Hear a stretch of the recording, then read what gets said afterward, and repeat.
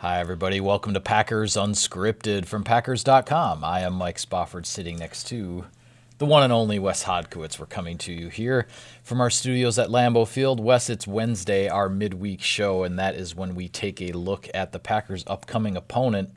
And it's a tough one. The Carolina Panthers will be coming into Lambeau Field on Sunday, a 3:25 kickoff that was shifted a week or so ago from originally a noon kickoff, so it will be a late afternoon and a chilly one, it sounds like, this weekend at Lambeau Field. The sun's going to be gone by halftime, the way with the whole clock change thing, so it's going to be pretty cold in the second half in the dark. You know how I know it's a cold game. We're getting into cold weather season.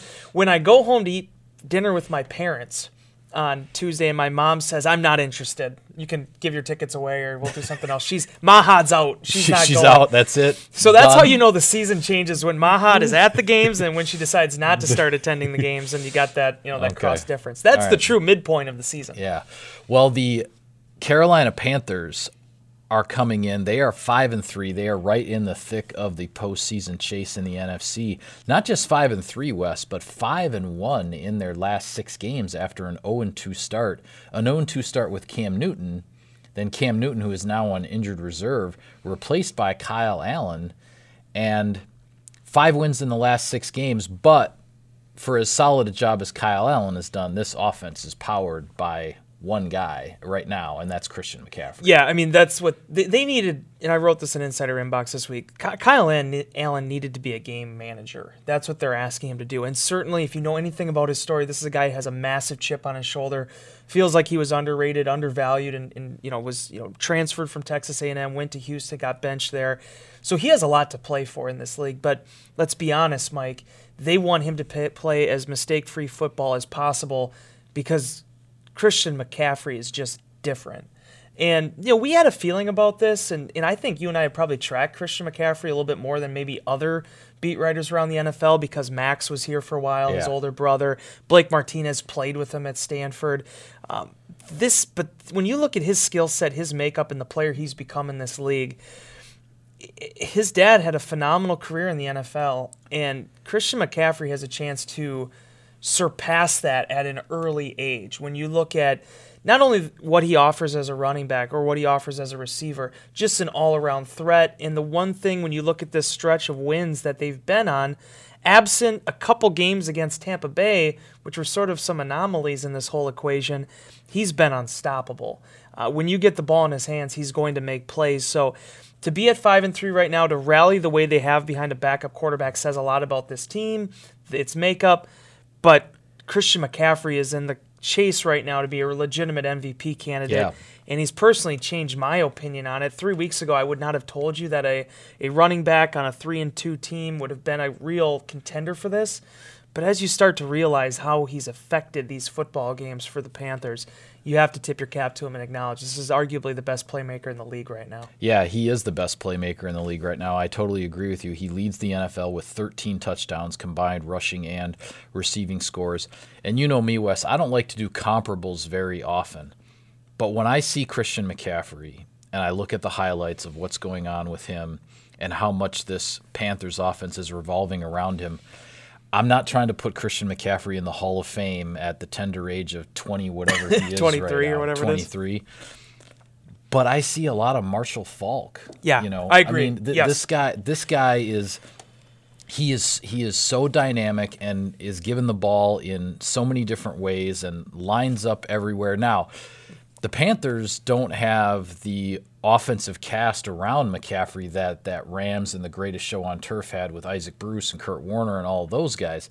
But what McCaffrey means to the offense is, and how he's used, just reminds me of how the Rams and that Dick Vermeil, Mike Martz era, the way they used Marshall Faulk, and he's just a tough matchup for any defense. He's hard to get a handle on. Yeah, he's kind of a mesh between, I would say, the Colts Marshall Faulk and the Rams Marshall Faulk, somewhere in there, because they do have some nice pieces. Like, it's not to say they're just completely void of talent. Right, no, and I don't mean to say that at all. But I get what you're saying. That was a legendary group of offensive players that they had with the Rams. But what I like about where Carolina's at is Curtis Samuels is a tweener-type player. He's been really effective for them. DJ Moore doesn't have all the touchdowns, but is a guy well on his way to 1,000 yards start season.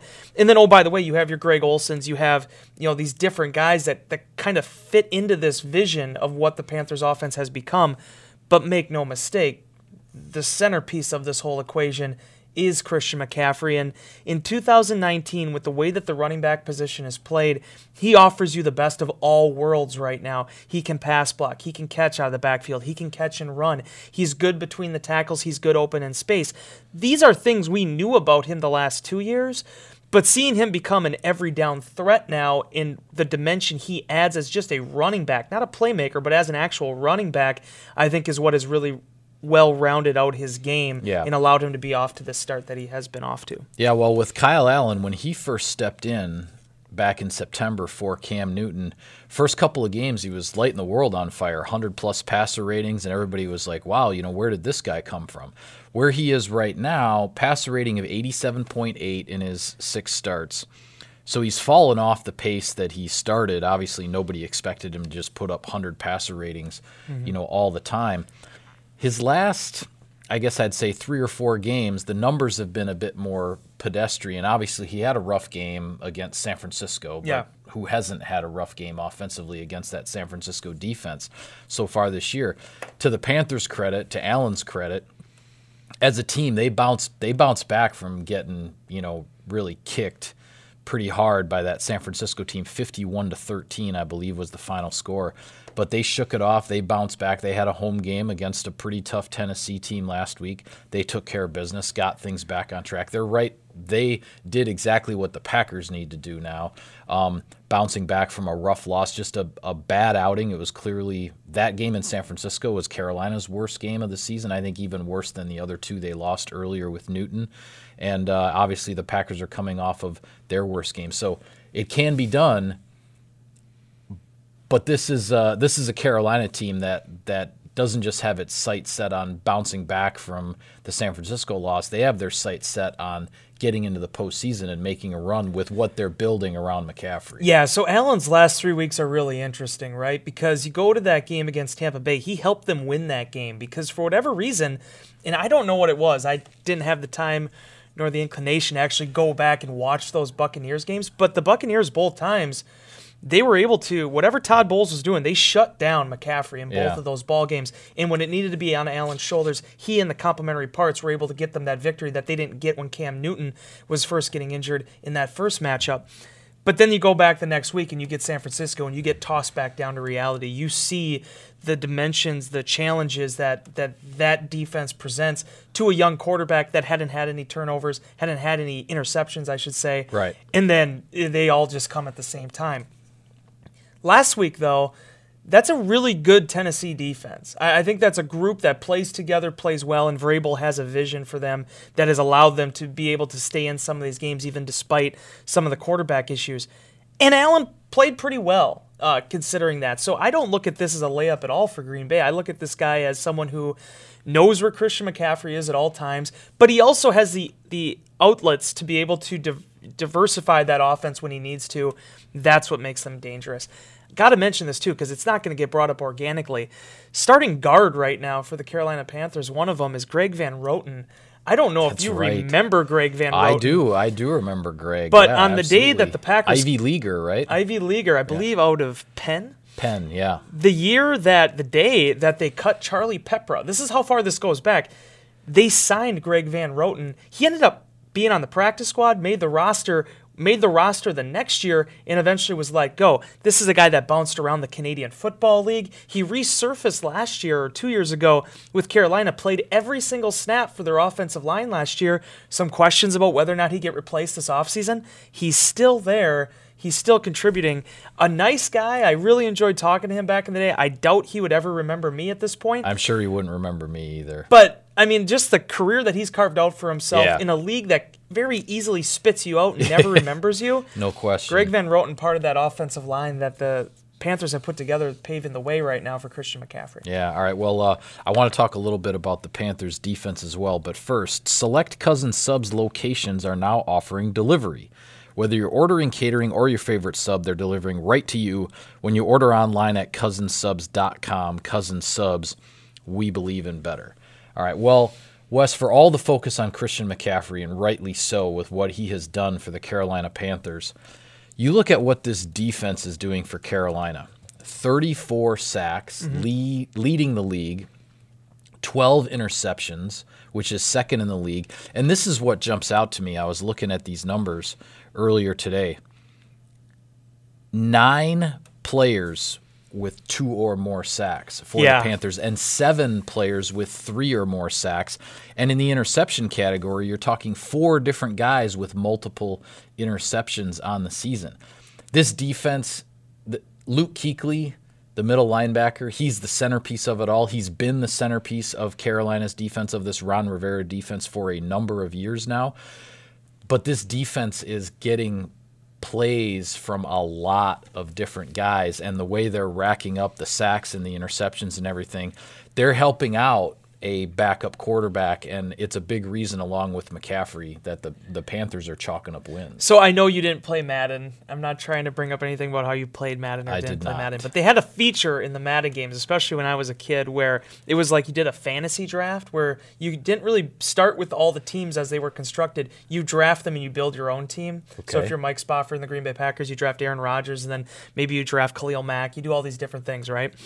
That's kind of what the Carolina Panthers defense reminds me of. It's been a handful of everything here. I mean, they bring in Gerald McCoy. You steal him away from a division rival, right?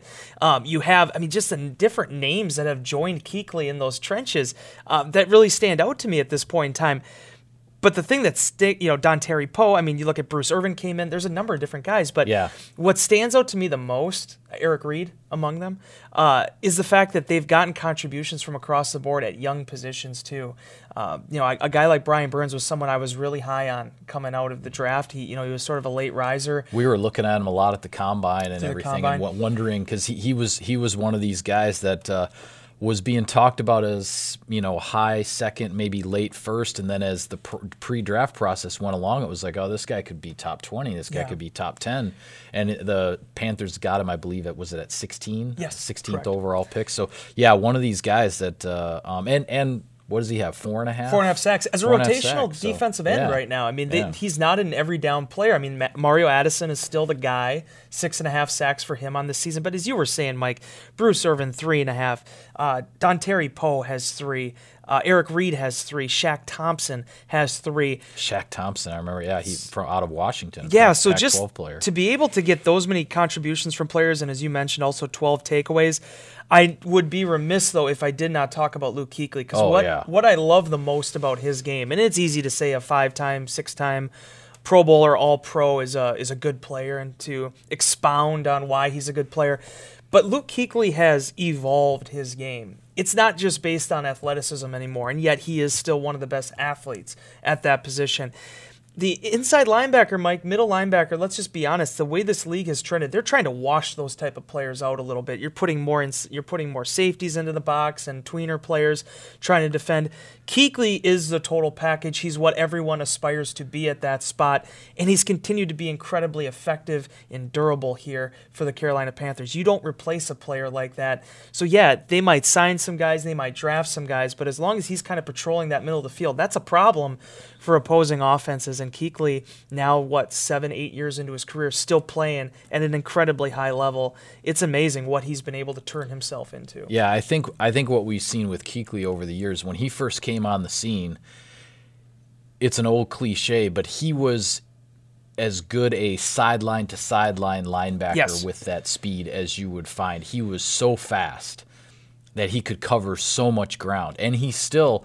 I'm not trying to say he's slowed down. I don't think he's maybe quite. He's 28. Yeah. I don't think he's quite as fast as he was when he was 21 or 22. But he still has plenty of speed. And now what he has, with all of the experience and the smarts and everything, is he diagnoses plays and he knows what is coming instantly. He knows what's coming before anybody else on the defense does. And so the combination of that speed and the quick diagnosis and everything, he's always in the right place, and he's always impacting plays. You can't scheme for this guy because it's almost like he's always a step ahead, I guess is what I'm trying to say. And Shaq Thompson is a great player. He's leading them in tackles right now. We talked about his sacks a minute ago, and he is going to be in this league for a long, long time. But just that combination, when you have someone like Kuechly playing next to you and where he can stress an offense, that is such a field tilter for a defensive unit. And I got to give a lot of credit to the Panthers in their front office and what they've done. I mean, they went out and they got Eric Reed. He's been sort of a revelation for that secondary. They have guys, when you look at the way that they're structured, young draft picks. Thompson was a first rounder. Vernon Butler was a first rounder. Dante Jackson was a second rounder. They've gotten production from their recent drafts, and they've also augmented the spots where they need help with free agency. I think that's set kind of the template here for how you want to build a defense, and it's the reason why I think they've been able to find a way back to 5-3, even though they got off to that 0-2 start. Yeah, they've been a franchise over the years that seems to go back and forth between making the playoffs and then maybe falling short the next year, and then they get back into the playoff picture. They've been kind of one of these back and forth teams. My question for you before we go here, getting back to McCaffrey and what the Panthers are doing on offense. I know you're not a defensive coordinator, neither am I. We're not X's and O's experts That wasn't here. in my description? I thought so. But what do you think, how do the Packers go about dealing with McCaffrey? Because there isn't, you mentioned Tampa Bay, they've done a good job on him both times, but really nobody else in the league has been able to put the clamps on this guy. So how do you go about it? Yeah, and Mike Pettin has done everything. I mean, you look a couple weeks ago, they ran a base defense where they had Zadarius Smith playing an edge spot as a defensive end with his hand down into the dirt. They've mixed and matched their personnel. The one thing I'm very curious to see what happens this week, and I'm not guaranteeing anything. For all I know, he could end up being a game day inactive. But Ibrahim Campbell was returned to the 53-man roster. That's right. On Tuesday. Off of PUP, the physically unable to perform list. Tim Williams was released. Here's the thing about Campbell. We don't really truly know a lot about the guy. He only played 3 games, but there was a lot of trust there with Mike Pettin. And he played pretty darn well for being a guy that was signed off the street and had to play that box safety role. I really would, again, I'm not a defensive coordinator. I still think this defense is at its best when Adrian Amos is in the back end, when he's playing the safety spot. And they try to do some different things in the box next to Blake Martinez. We saw Will Redmond in there a little bit. But I think, man, if you could get Campbell back in that role and get him playing the way he did last year, that would be such a big boost for this defense right now. There's a reason the Packers went out and signed him in August. He didn't come back until November, Mike. Yeah, Packers could have waited and bided their time. They went and got that guy. They put him back in the house. They oversaw his development and his return from that ACL injury he just, suffered last December. So I don't know how they defend him, whether it's Amos, whether it's maybe Tremont Williams, if they try to do some things with the inside linebackers, Martinez and Goodson. I just think the little wrinkle here this week and moving forward is Ibrahim Campbell, and he gives you the guy that I think Raven Green could have been for this defense had he not suffered that ankle injury in week 2. Yeah, I think that's definitely a possibility here, and we'll just have to see how things evolve and how quickly Campbell potentially is active on game day, whether it's this Sunday or whether it's another Sunday down the road. I do think, though, as I said in Insider Inbox, Mike Pettin's going to have a plan for Christian McCaffrey. But I think he's going to stress, and those players in the locker room are going to be aware of the plan, the scheming is not going to get the job done. You still have to diagnose plays, you have to get off blocks, and you have to make tackles. Right. You can't let this guy break tackles and turn 4- and 5-yard runs into 12- and 15-yard runs. So whatever plan Pettin comes up with, it's still on the players. And this Packers defense, let's be honest, Wes, it needs to start playing better because, yes, holding the Chargers to field goals for a while last week certainly kept the team in the game, but they were still giving up a lot of yards. Right. The Chargers were dominating time of possession. This Packers defense needs to right the ship a little bit, and it's going to be a tough task to do it against a guy like McCaffrey, but that's the task in front of him because you want to be able to go into the bye week feeling a lot better about where you are on the defensive side of the ball than how the Packers have looked in the last couple of games. Yeah, they need a breather. You and I have talked about that. I think the bye week's going to give that to them, but you're not getting any help right now. You need to be able to step up to this challenge, and it's going to be a difficult challenge at that. There is one other thing I want to throw out there, and it's not really a version version. I mean, we've seen different versions of defenses that Mike Pettine used, and I don't offer this. This is just speculation. This is just a thought in my head. But I wonder if this is a game where you could see more base defense, and that kind of goes against a lot of things when you think of Samuels and McCaffrey and how they can hurt you in open space. But there was a package that Dom Capers used for a bit. I called it the 34-28. Even though that was not the given name, but that's how I wrote down in my notes, which is instead of having a second cornerback, they used to use Sean Richardson as that, who was number 28. I remember that. As a third safety. Yeah. And that gave them some flexibility that, okay, you can sell out to try stopping the run between the tackles, but you have a safety there instead of an inside linebacker or a cornerback matching up with a potential receiving threat or a potential, out of the backfield running back that can do things. I don't offer that as anything they're going to do, but I wonder if you can use some of those principles, because I do think one of the things that hurt them in that game against Carolina, they just went light a lot. There was a lot of hybrid nickel, and you just weren't able to kind of stack the box maybe the way you needed to against a guy like Melvin Gordon. Okay. This is an entirely different running back, but I think there is personnel here you have to stop a guy like Christian McCaffrey. It's just going to be a matter of how you utilize it and what you're willing to give up. And maybe the passing game and other areas with the receivers to defend a guy like this. But first and foremost, Mike, this is who your attention has to be on. Yeah, well, we will see over the next couple of days what the players say about Christian McCaffrey in the locker room after practice these next few days, because they're going to be asked a lot of questions about him, and we'll just see where it goes from here. But for now, we will sign off on this edition of Packers Unscripted. Be sure to follow all of our coverage of the team on Packers.com. You can subscribe to us, like us on iTunes and other podcast services on Twitter. He's at Wes Hod. I'm at Mike Spofford at Packers for the team account. Thanks for tuning in, everybody. We'll see you next time.